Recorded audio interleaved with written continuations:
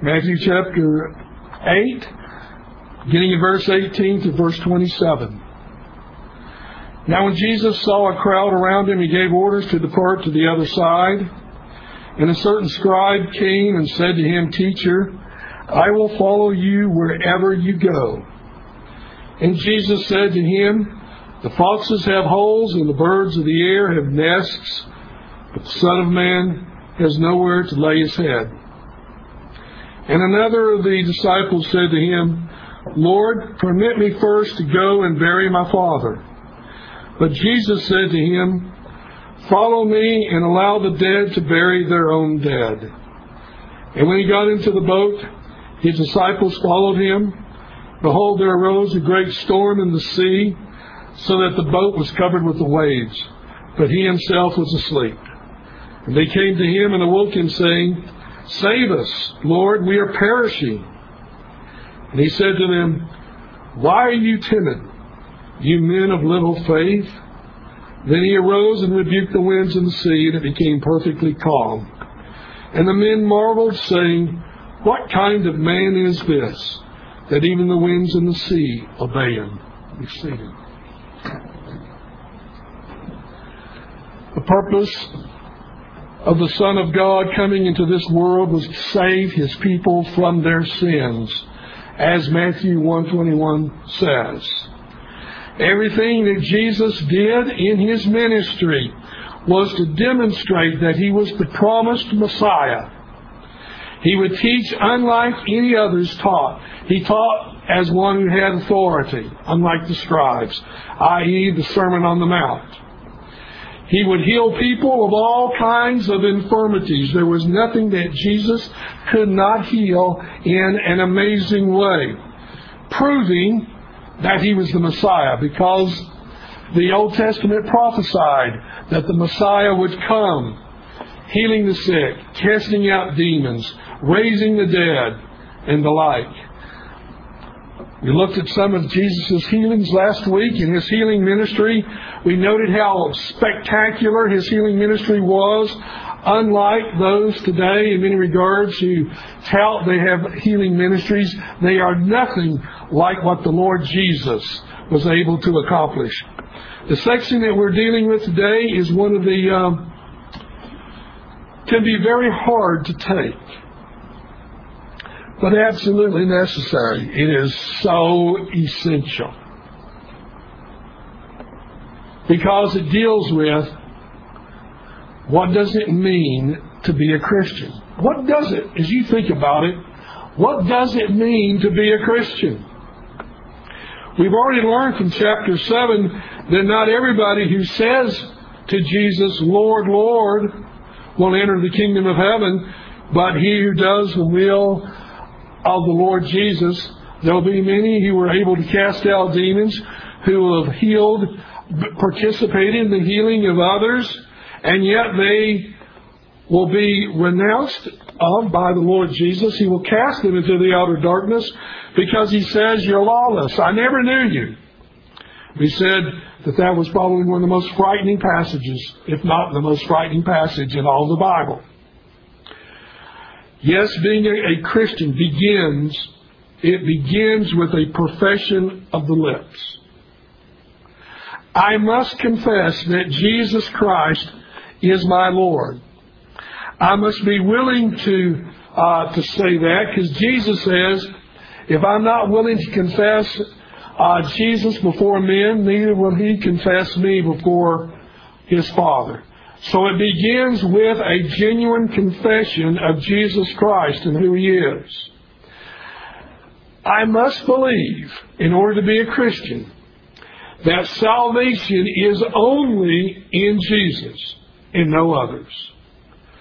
In other words, it can't be that any other religions can make it.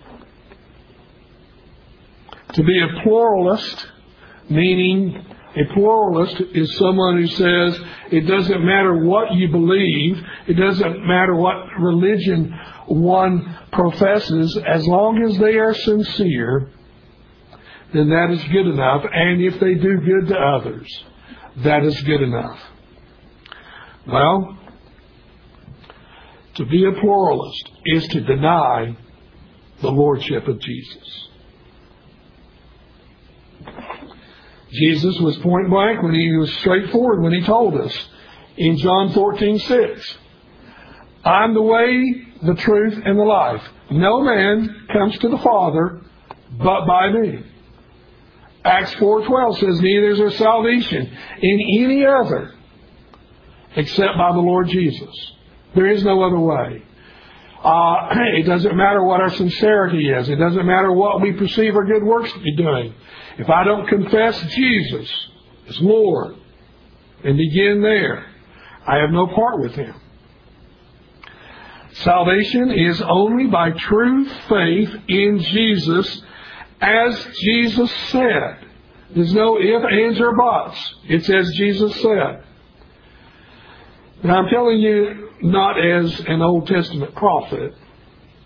Preachers exercise similar things to being prophets, but there is a distinction in the Old Testament prophets who were able to accurately predict the future, although that wasn't the main role of the prophet.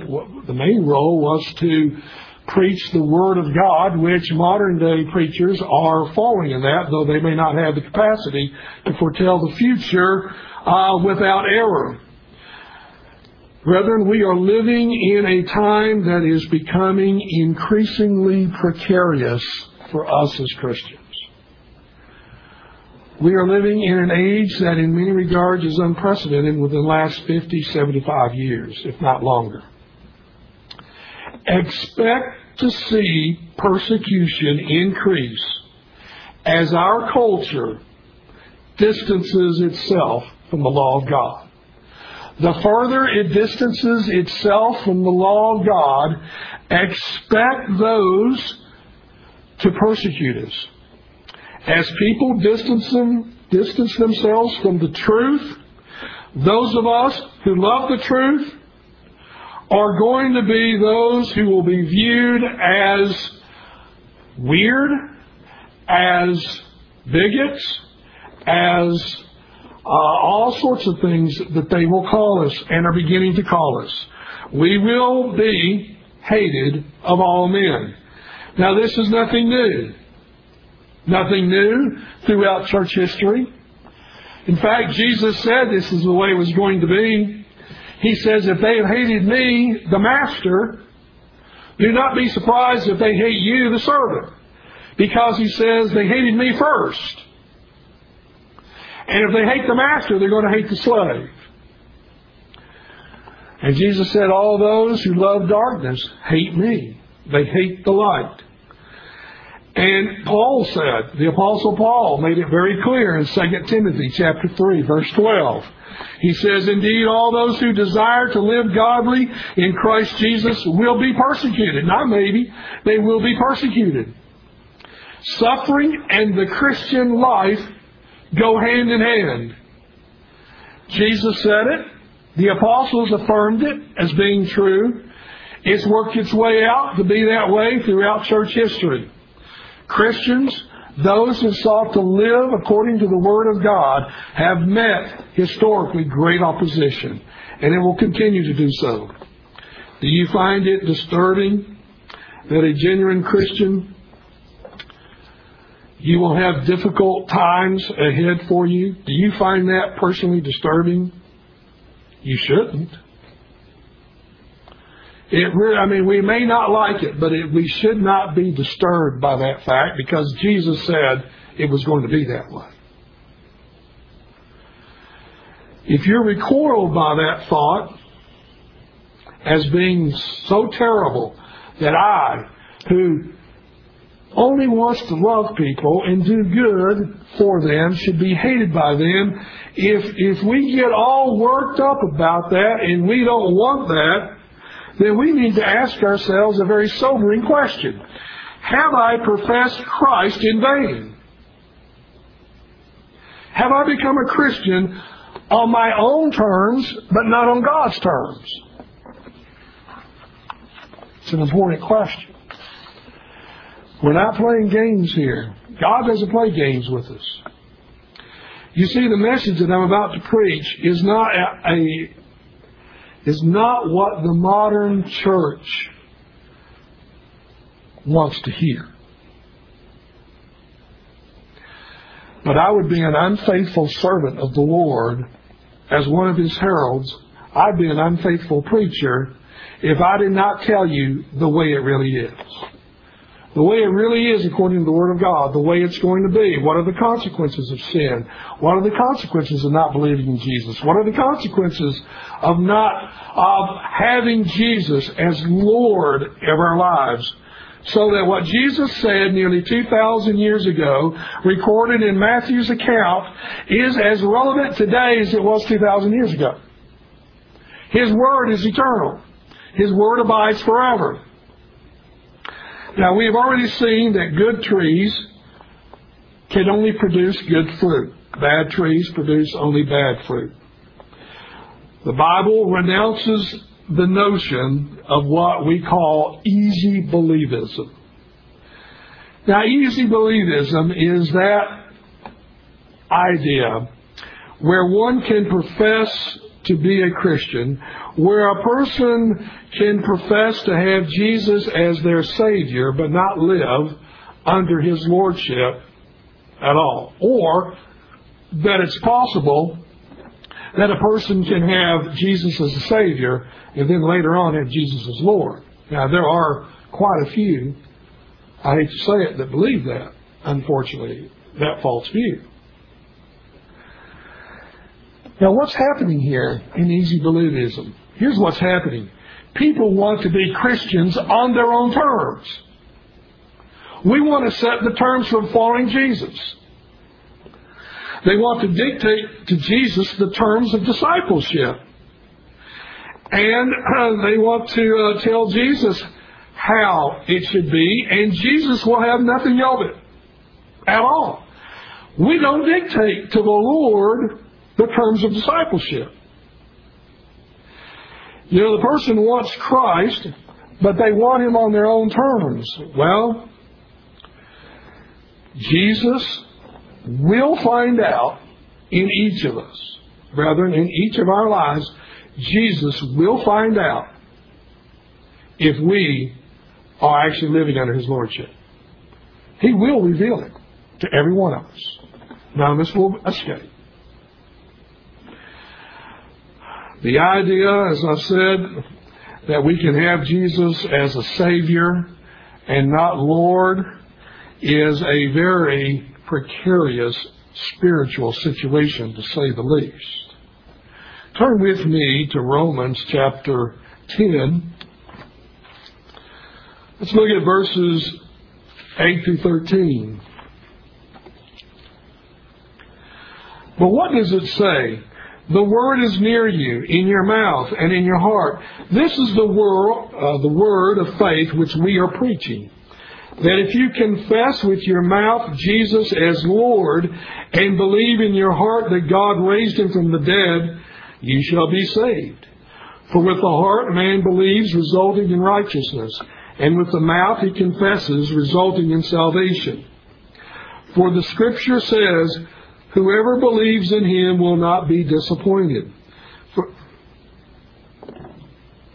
And so what we see here, well, let's go on. For the Scripture says, whoever believes in Him will not be disappointed, for there is no distinction between Jew and Greek, for the same Lord is Lord of all, abounding in riches for all who call upon Him. For whoever will call upon the name of the Lord will be saved. Now that passage stands. Whoever calls upon Jesus will be saved. But notice here what the person confesses. We're told it says they confess Jesus as Lord. That's what they're confessing. Him as Lord. And from the heart, they believe that Jesus is Lord, and therefore with the mouth they confess that Jesus is Lord. The Scripture says to us, in fact, in 1 Corinthians 12, verse 3, it states that no one can say that Jesus is Lord except by the Holy Spirit. Now, the assumption here, now you may think, no, wait a minute. No one can say Jesus is Lord except by the Holy Spirit. Well, how does that fit in with Matthew 7 when Jesus says, not everyone who says, Lord, Lord, will enter the kingdom of heaven? Do we have a contradiction in the Bible? No. What is the assumption in 1 Corinthians 12:3? The assumption is that confession of Jesus as Lord is a genuine confession of Him as Lord. That's what Romans 10 is getting at. If I really believe in my heart that Jesus is Lord, and we're going to see how that heart, because with the heart the mouth confesses. Remember, the mouth speaks from that which fills the heart. And the fruit of our lives are born out from the condition of our heart. And therefore, no one can have Jesus as true Lord of their life without the Holy Spirit working in their life. Now, so I ask you today a very important question. Do you really have Jesus as Lord of your life? Or have you simply professed Him as Lord, and our life is a contradiction to our profession? See, that's what Jesus was getting at in Matthew 7 that we've already looked at. Why call me Lord, Lord, if you don't do what I say? Jesus said. You can say whatever you want, but are you living under my lordship? And the Lord will find out in every one of us where we really stand. He will test us. And remember, we've looked at the passage, we won't turn there, but remember 2 Corinthians 13:5 says that we are to examine ourselves, we are to test ourselves if we are in the faith. Do you not recognize this, that Jesus is in you, unless indeed you fail the test? So, brethren, let's take the test. Let's take Jesus' test. Because our passage today in Matthew 8 is essentially the test that the Lord Jesus administers. Let's take a look at Matthew 8,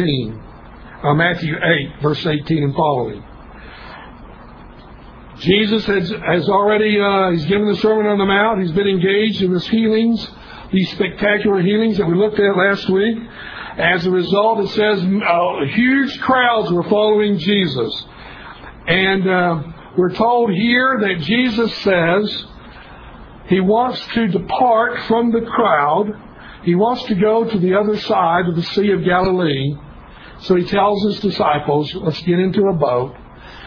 He's already got in mind, the Scripture says, what He's going to do when He crosses the Sea of Galilee. That's the sermon for next week, when He meets the men possessed by the demons. But here He says, we want to leave, we're going to get in a boat, we're going to go. Jesus has worked very hard in His ministry. I mean, that people have been pressing in on Him. And before they depart, two men come up to Him. And the first one says, first of all, verse 19 describes who this first person is. They are a scribe.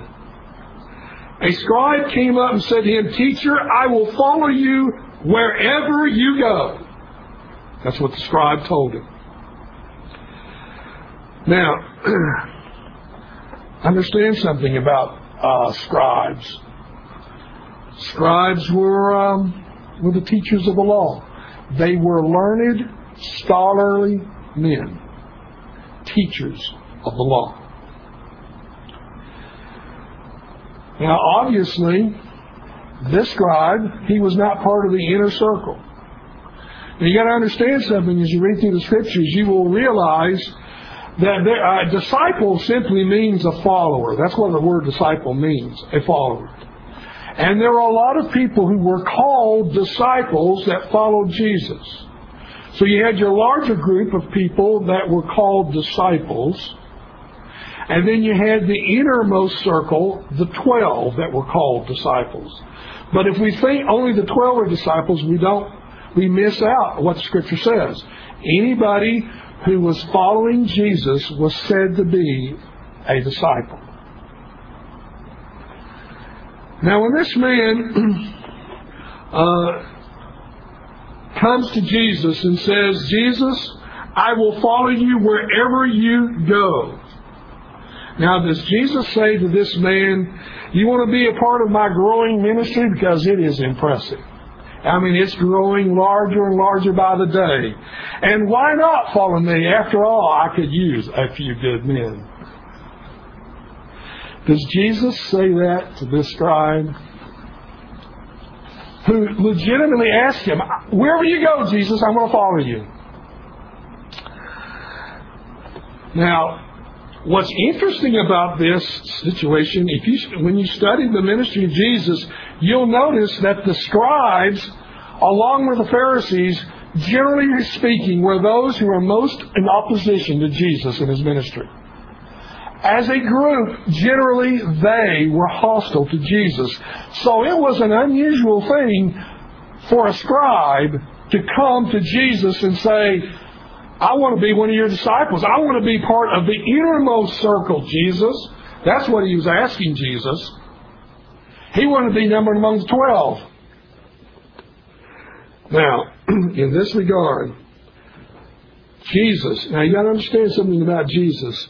He is God in the flesh. He knows the hearts of all men. He knows the genuine condition of a person's heart.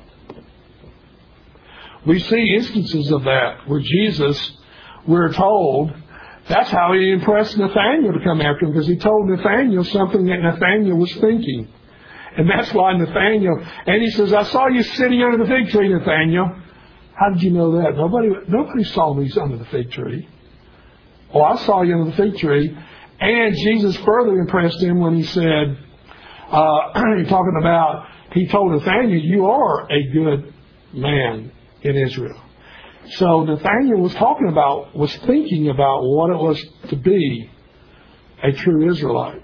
And then that's when he says, my Lord. He was impressed. Jesus could read thoughts of men. He knew the hearts. So before we get all worked up about this scribe that Jesus is going to speak sternly to, or the next person that comes up to Jesus, just keep in mind, Jesus knows the hearts of people, and he knows what's going on. Now, notice what Jesus responds to this question. Jesus, I will go wherever you go. So Jesus responds. Verse 20. Look what Jesus says to him. The foxes have holes, the birds of the air have nests, but the Son of Man has nowhere to lay his head. You want to go wherever I go. Really? You're going to go wherever I go? Well, let me tell you something about myself. Let me tell you about the Son of Man. Wherever? You're going to go wherever I go. Well, here's what it's going to be like if you go wherever I go. Even the foxes have holes where they come back to. It's their residence. They come back to. The birds build nests, Jesus says, and they have a place to go back to. Son of Man has nowhere to lay his head. Now, we know that Jesus laid his head technically someplace. Jesus did sleep. But when Jesus told him that he has nowhere to lay his head, in this context, it's obvious what he's saying. Foxes have their homes. The birds have their homes. I don't have a home like that. Jesus was always on the go. He didn't have a residence like this. And by the way, the term Son of Man was the term that Jesus used about himself. Actually, he used that term more than the term Son of God. Did you know that? He called himself Son of Man more than he called himself the Son of God. Now, Jesus was God in the flesh. But what does he mean by the Son of Man? Jesus was the God-man. He was true deity in true human flesh. He was truly God, truly man in one person. He is the Lord of glory, but he is a man of sorrows. Where was Jesus born? He wasn't born in a palace. Here he is, King of Kings, Lord of Lords. Jesus, the Son of God, the Scripture says, was the Creator. He was the agency of the creation, we're told in Colossians. So whatever there is, it came through the agency of the Son of God. So here you have the Son of God, Creator of all. The greatest King that there ever will be. He's not born in a palace. He's not born with a silver spoon, as it says. He's not even born in an inn. Where is he born? In an animal stable. That's where he's born. Most humiliating of things, to be born in the lowest of things. Now, what Jesus is saying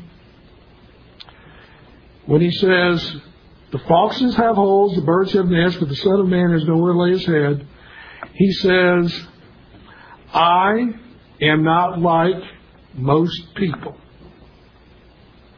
And if you're going to follow me, it's going to be tough. You say you want to follow me wherever I go. Really? You're willing to do this, scribe? Now, in this regard, Jesus says, when he says this about willing to go, we're going to see that the man doesn't follow Jesus, does he? He doesn't get in the boat. It's evident from the text that what Jesus said to him was too much for him. I thought you were going to go wherever you were going.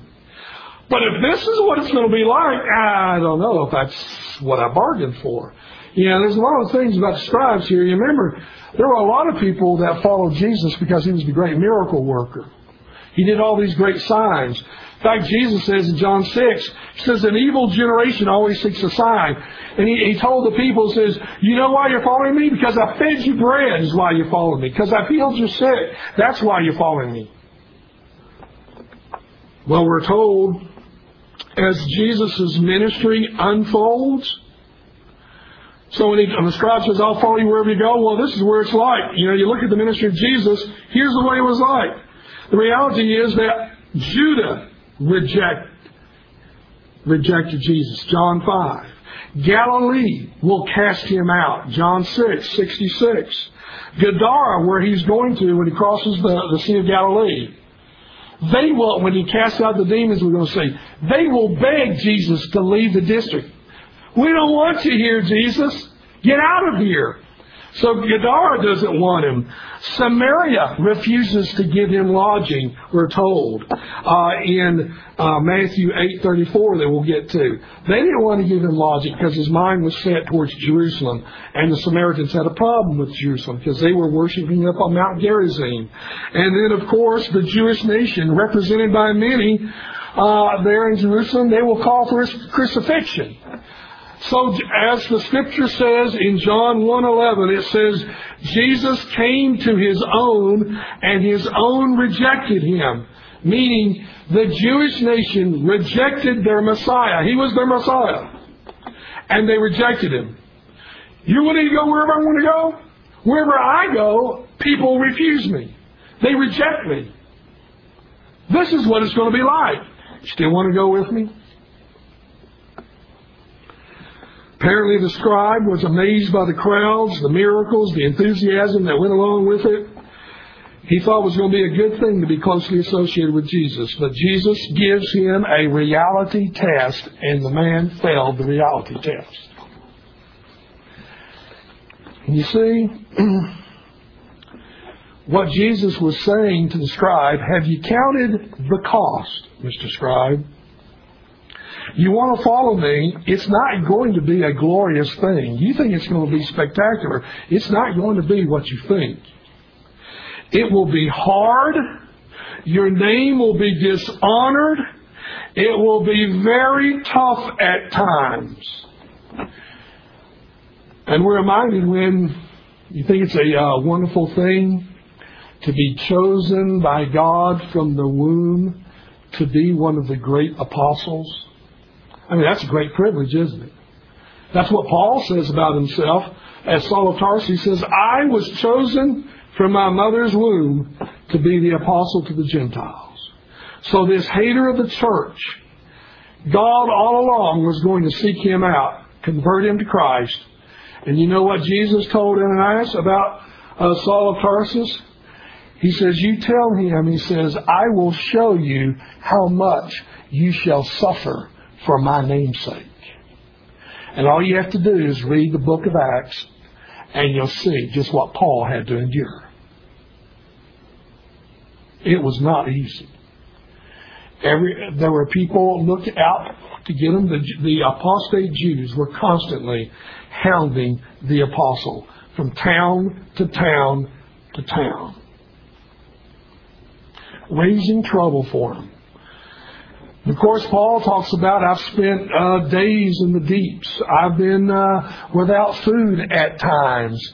He says it is what he mentions in 2 Corinthians 11, what he endures is amazing, what he endured. This is what it was going to be like to be the apostle to the Gentiles, a follower of Jesus. You want to go with me wherever I go? This is what it's going to be like, Mr. Scribe.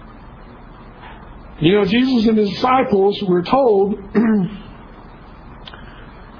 he says, there's not going to be any worldly gain for following me. While Jesus was in the world, he was subjected to various aspects of poverty, we're told. He was not rich. He didn't have thousands of people after the healing sending him money in the mail to support him. But he and his disciples lived off the charity of those who he did minister to. And you know who are some of the greatest contributors to his ministry? Some godly women. Turn with me to Luke. Look at Luke 8, verses 1 and 2. And it came about soon afterwards that he began going about from one city and village to another, proclaiming and preaching the kingdom of God, and the 12 were with him, and also some women who had been healed of evil spirits and sicknesses, Mary, who's called Magdalene, from whom 7 demons had gone out, and Joanna, the wife of Chuza, Herod's steward, and Susanna, and many others who were contributing to their support out of their private means. If you notice, in their ministry, the money would be given to them by certain people. Jesus didn't ask for it. It just came to them. And they had their treasury. And remember, guess who was watching over the treasury? Judas Iscariot, who often pilfered from, we're told, from the Scriptures. But this was the way of life. Jesus, you want to follow me wherever I go, Mr. Scribe? Well, it's not going to be glory. There's no glory in this, and you're not going to make a lot of money in it. So, it appears that the scribe's intent was hasty in his desire to follow Jesus. And Jesus saw his heart and knew this, and that's why he said what he said to them. See, what this shows you is this. Look, if Jesus can look at the heart of these men and know exactly what needs to be said about them, he's going to look at your heart. He's going to look at your heart. He's going to look at your heart. He's going to look at my heart. He's going to look at your heart, your heart, your heart. He's going to look there, and he'll decide the test that's best for us to determine if we are living under his lordship. He will decide the terms that will test us. Now, in this regard, Jesus is telling him, you know, you have to count the cost to follow me. There will not be abundant riches. There's not going to be any great glory. Men are going to hate you. You will be called narrow-minded by all those who, when you say that Jesus is the only way, and you shut out from heaven all these other religions, they're going to say, how dare you to be like this? You're a hate monger. And you'll be called a hate monger because you will deny gays their right to marriage. And if you dare say anything derogatory, like God will judge them for their sinful lifestyle, for that abominable lifestyle, you'll be fired from your job. You're going to have your church lose its tax-exempt status. It's already happening. And it's going to increase in a culture that is distancing itself from the law of God. Expect it to get worse. Are you willing to be my disciple? Are you willing to call me Lord? You willing to live under my lordship? This is the way it's going to be. The scribe didn't want to follow him. And then in our text, verse 21, we're told there's another person who came to him. This is one of the harder ones to deal with here. Look at what it says. Another of the disciples. Now, this other man is already said to be a disciple. Remember, I told you that disciple was simply a follower. So this man was a disciple in the larger context. But he wanted to be part of the inner circle. Another of the disciples came to him, Lord, permit me first to go and bury my father. Now this seems to be not an unusual or reasonable request, doesn't it? In fact, we're going to see that the law of God talked about how people should show respect for deceased parents. But what Jesus says to him, well, let me just tell you what Jesus said to him. But Jesus said, follow me and allow the dead to bury their own dead. That's what Jesus says to this man. I'll follow you, Jesus, but first, let me go bury my father. No, let the dead bury the dead. Wow. Pretty harsh. Some people think that was just cruel. Is the Lord of glory, can he sin? No. Is anything harsh? Not really. Not when you really understand. By the way, there's a lot of things that Jesus said. He will begin to just weed out people along the way. We're going to talk about this man here that Jesus says, let the dead bury the dead. But first, turn with me to John 6. And let's look at verses 59 through verse 71. These things he said in the synagogue as he taught in Capernaum. Many therefore of his disciples, when they heard this, said, this is a difficult statement. Who can listen to it? Let me stop right there. What Jesus had been talking about is, he says, you've got to eat my flesh and drink my blood. And they said, that is a difficult thing. Now, understand, you weren't supposed to drink any blood in the Old Testament. In the dietary laws, there was not, consume any blood. Eat my flesh, drink my blood. This is a difficult statement, Jesus. So that's what he was teaching. Now, of course, what Jesus is getting at, I'll explain that in a moment. But Jesus, conscious that his disciples grumbled at this, said to them, does this cause you to stumble? What then if you should behold the Son of Man ascending where he was before? It is the Spirit who gives life. The flesh profits nothing. The words that I've spoken to you are spirit and are life. But there are some of you who do not believe. For Jesus knew from the beginning who they were who did not believe and who it was that would betray him.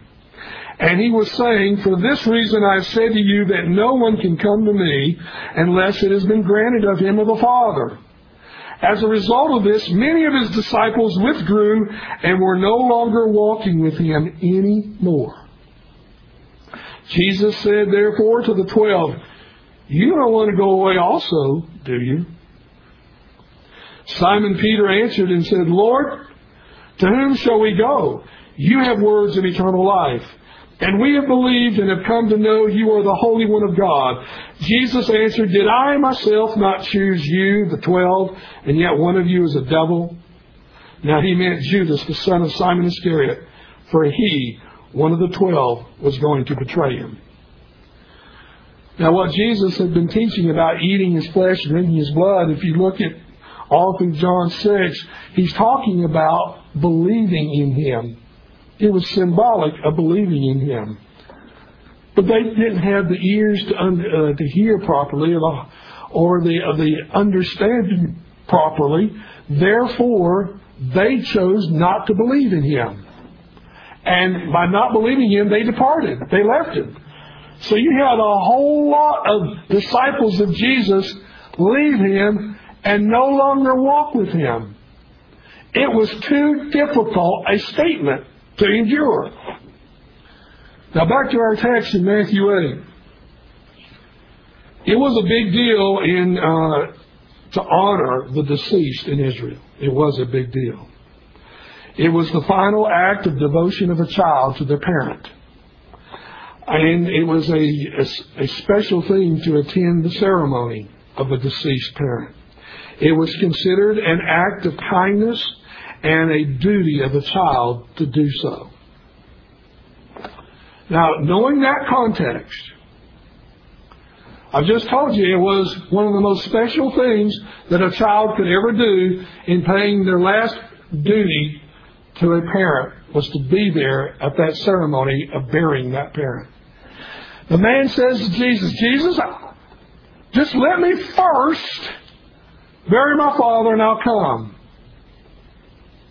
Let the dead bury the dead. Now, was this heartless for Jesus to tell this to this man? To bury his father? And then, after the burial, he'll catch up with Jesus. Look, before we have a tendency to jump to conclusion and think that this was kind of heartless, turn with me to a couple Old Testament passages to be understood along with this, that it was a duty, that it was an honorable thing to bury one's parent. But turn with me to Numbers chapter 6 and look at verses 6 through 8. It talks about the law of the Nazarite, which Samson will be one who will take the law of the Nazarite. Verse 6, all the days of his separation to the Lord, he shall not go near to a dead person.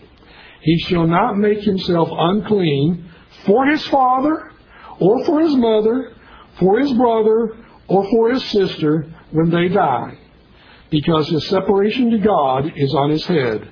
All the days of his separation, he is holy to the Lord. And here was a case. It didn't matter that the closeness of that relationship. If you were under a Nazarite vow, you could not attend your parents' funeral.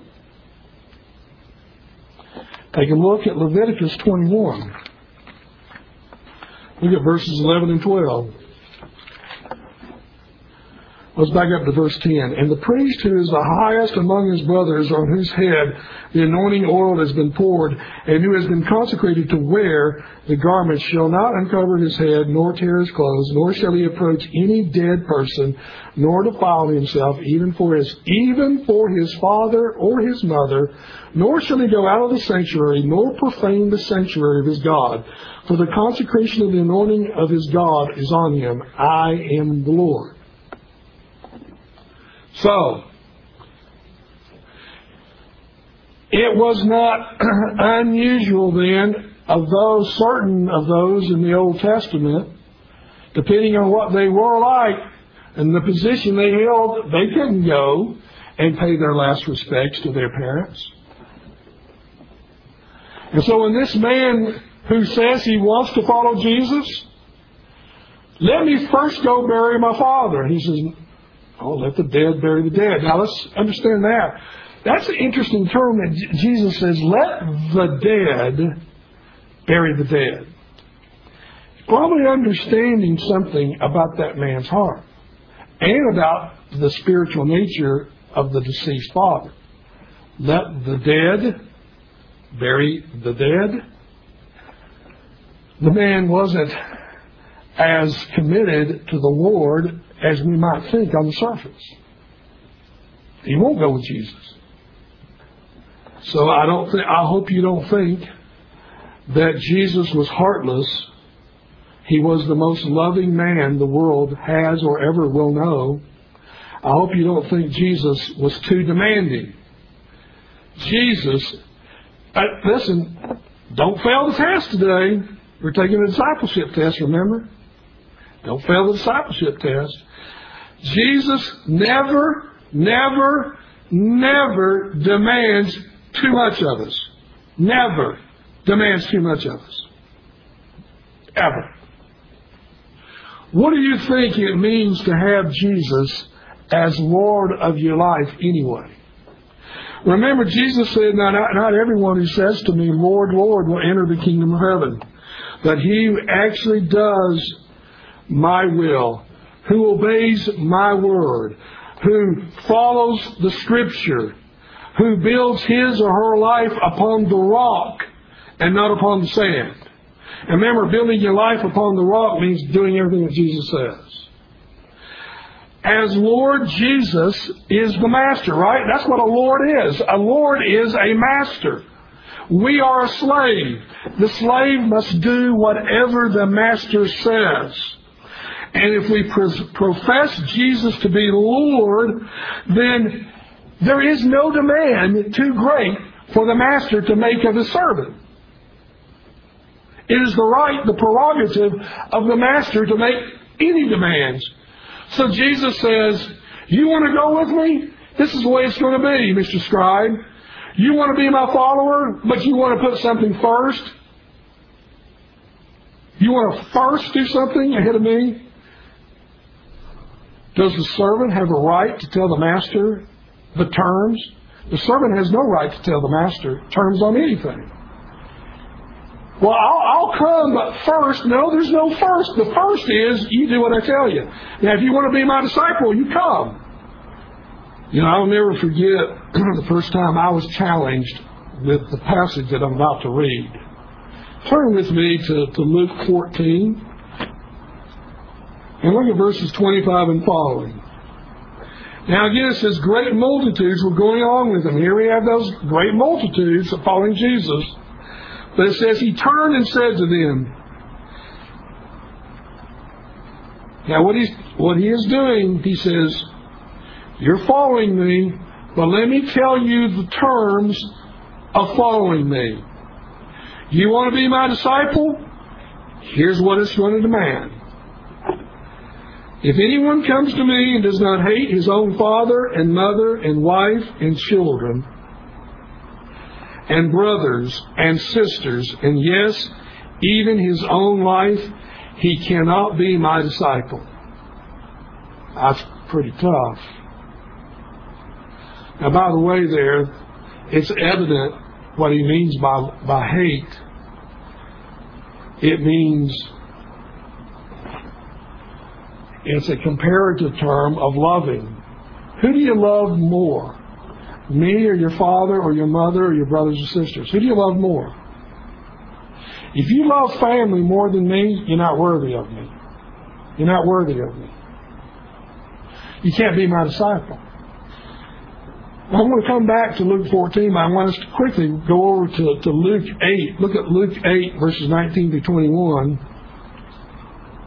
It says, Jesus was ministering, and it says in verse 19 of Luke 8, and his mother and brothers came to him, and they were unable to get to him because of the crowd. And it was reported to him, your mother and your brothers are standing outside wishing to see you. Stop right there. Now Jesus says, now look here, crowd.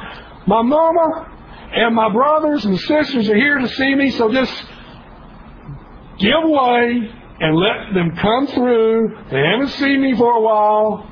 They want to see me, so make a path for themselves. Is that what Jesus said? Here's what Jesus said.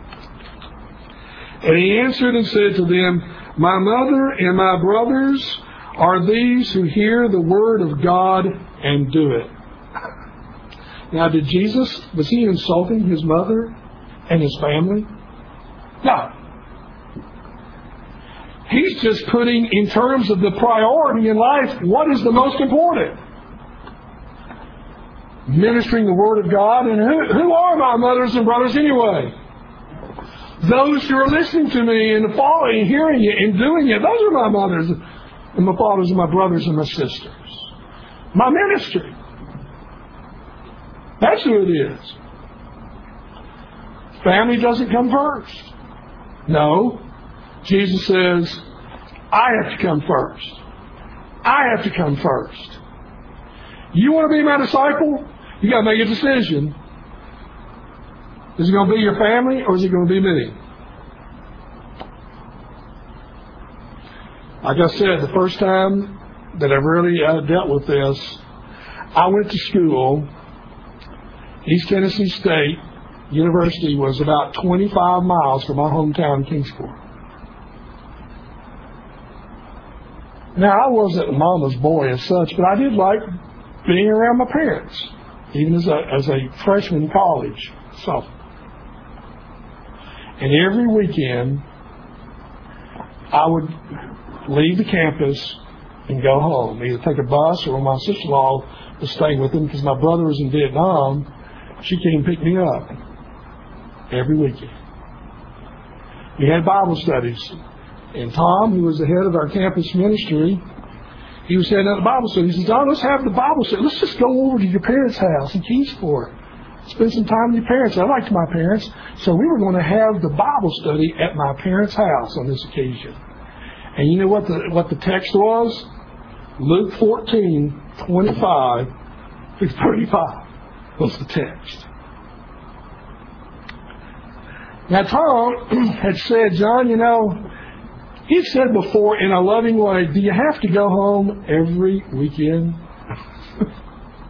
I mean, there are all things going on campus, helping the students out. Do you have to go home every weekend? Well, we were dealing with this. You want to know a passage that came down in a thundering way to somebody? This passage came down in a thundering way. I'm sitting in my basement of my parents' house with my parents present. And we're going over this, and they have no idea what's going on in my mind as the Lord Jesus was administering a disciple test to John. That's right. I like to go home every weekend. But after that Bible study, I made a determination. I said, maybe I ought to give up my family if that's what it takes to minister to college students. All right. I decided after that I was not going to go home every weekend. I maybe went home once every 6 weeks after that, even though I was 25 miles away. I made a conscious choice because the Lord brought that to my thing because, you see, it wasn't so much, I liked doing that, and the Lord gave me a discipleship test. Do you like it enough more than ministering on the campus? So choose, John, which is going to be. Well, praise God, I made the right choice. He's going to give us these tests along the way. He's going to give us these tests. Now, in this Luke 14 passage, when he says here, Jesus says that unless a person carries his own cross, look at verse 27, whoever does not carry his own cross and come after me cannot be my disciple. Well, what was the cross a symbol of?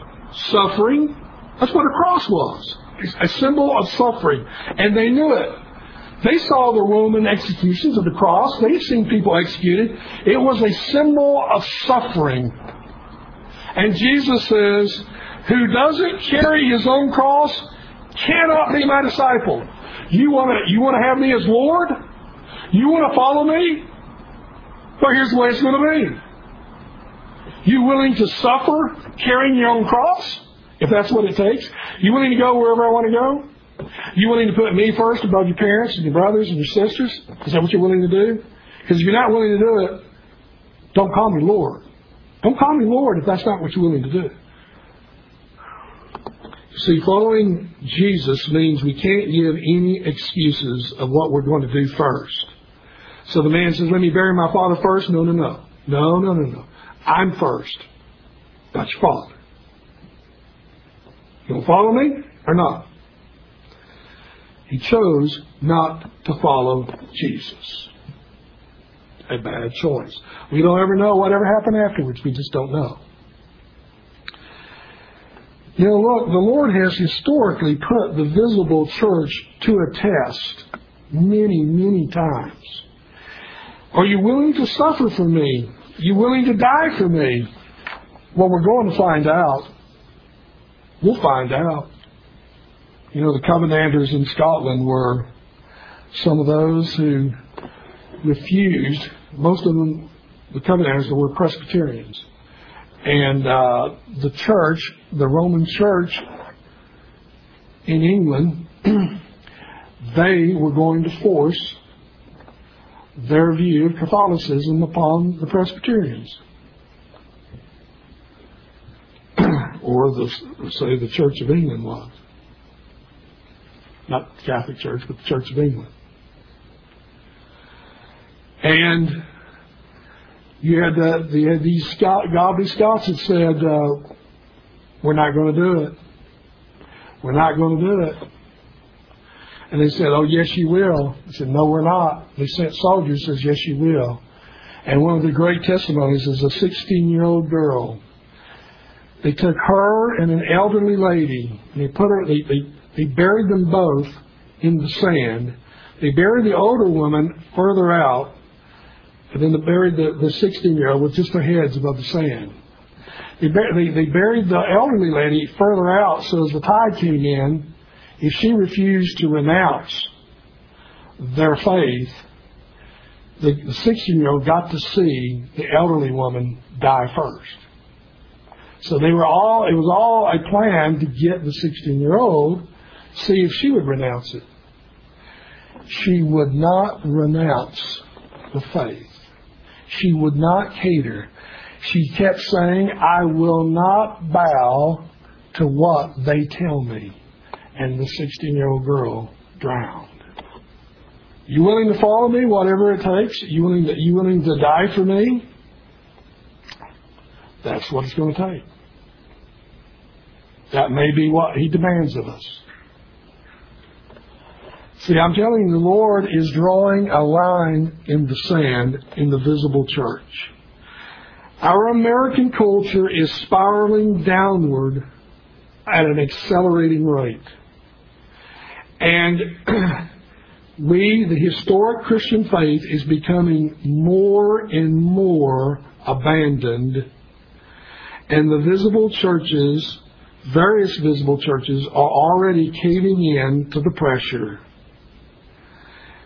And the Lord will separate the wheat from the chaff. To what extent? Willing to lose your job? Willing to lose your church status? Exempt status, church? I'm going to find out. I will find out. If you are just playing games with calling me Lord, or you're going to actually live under my Lordship. To what extent are you willing to suffer?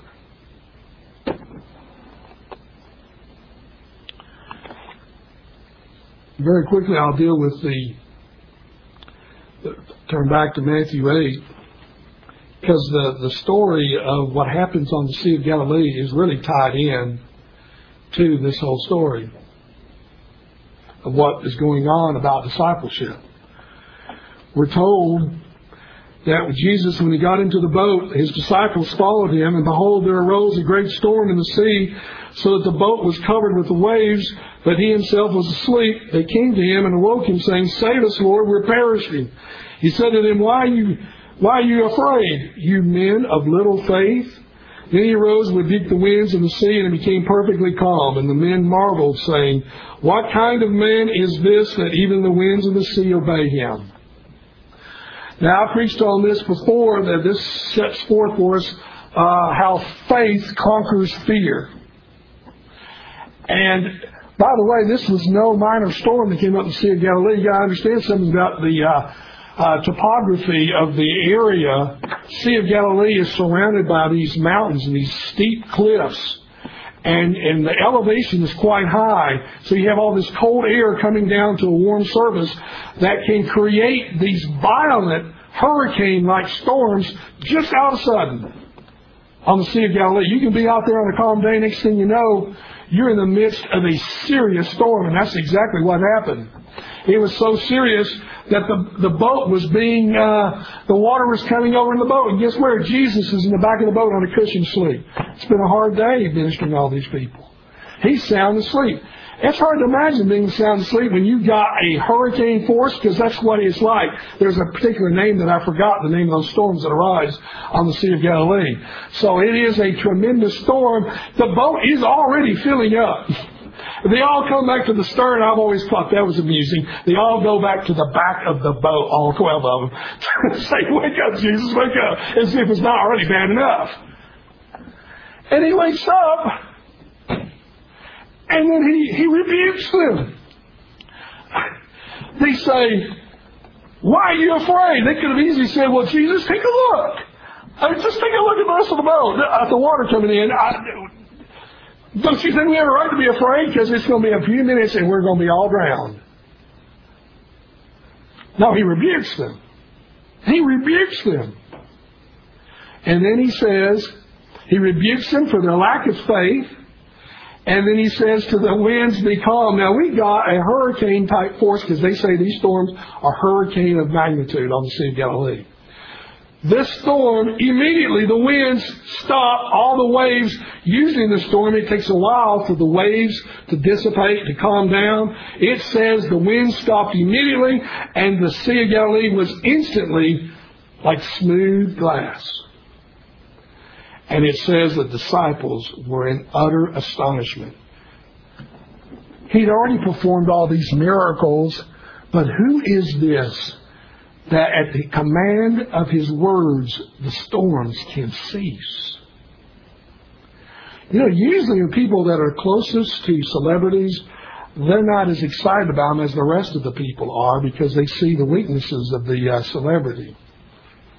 That's a norm. But with the disciples, as they were closer with Jesus, they were astonished because he was greater than they even imagined. See, what Jesus did in the boat there was demonstrate, I am really the Lord of glory. I am the creator of the universe. And let me just show you. And he calms the storm. I am your master. I am your Lord. You willing to go with me wherever I go? You willing to put me first above your family? Above your friends? Are you really? I'm going to find out. How you doing on the discipleship test? Pretty tough, isn't it? It's never a mistake. See, it doesn't take much to fail this test. It really doesn't take much to fail this discipleship test. Because all we have to say is, no, my friends are more important. No, having a good job and making a lot of money is more important. Then you really don't have me as Lord, do you? You really don't have me as Lord. Anything that you put ahead of Jesus is saying that Jesus, functionally speaking, is not your Lord. So, you'll make a conscious decision to follow Jesus no matter what today? I sure pray so. Let's pray.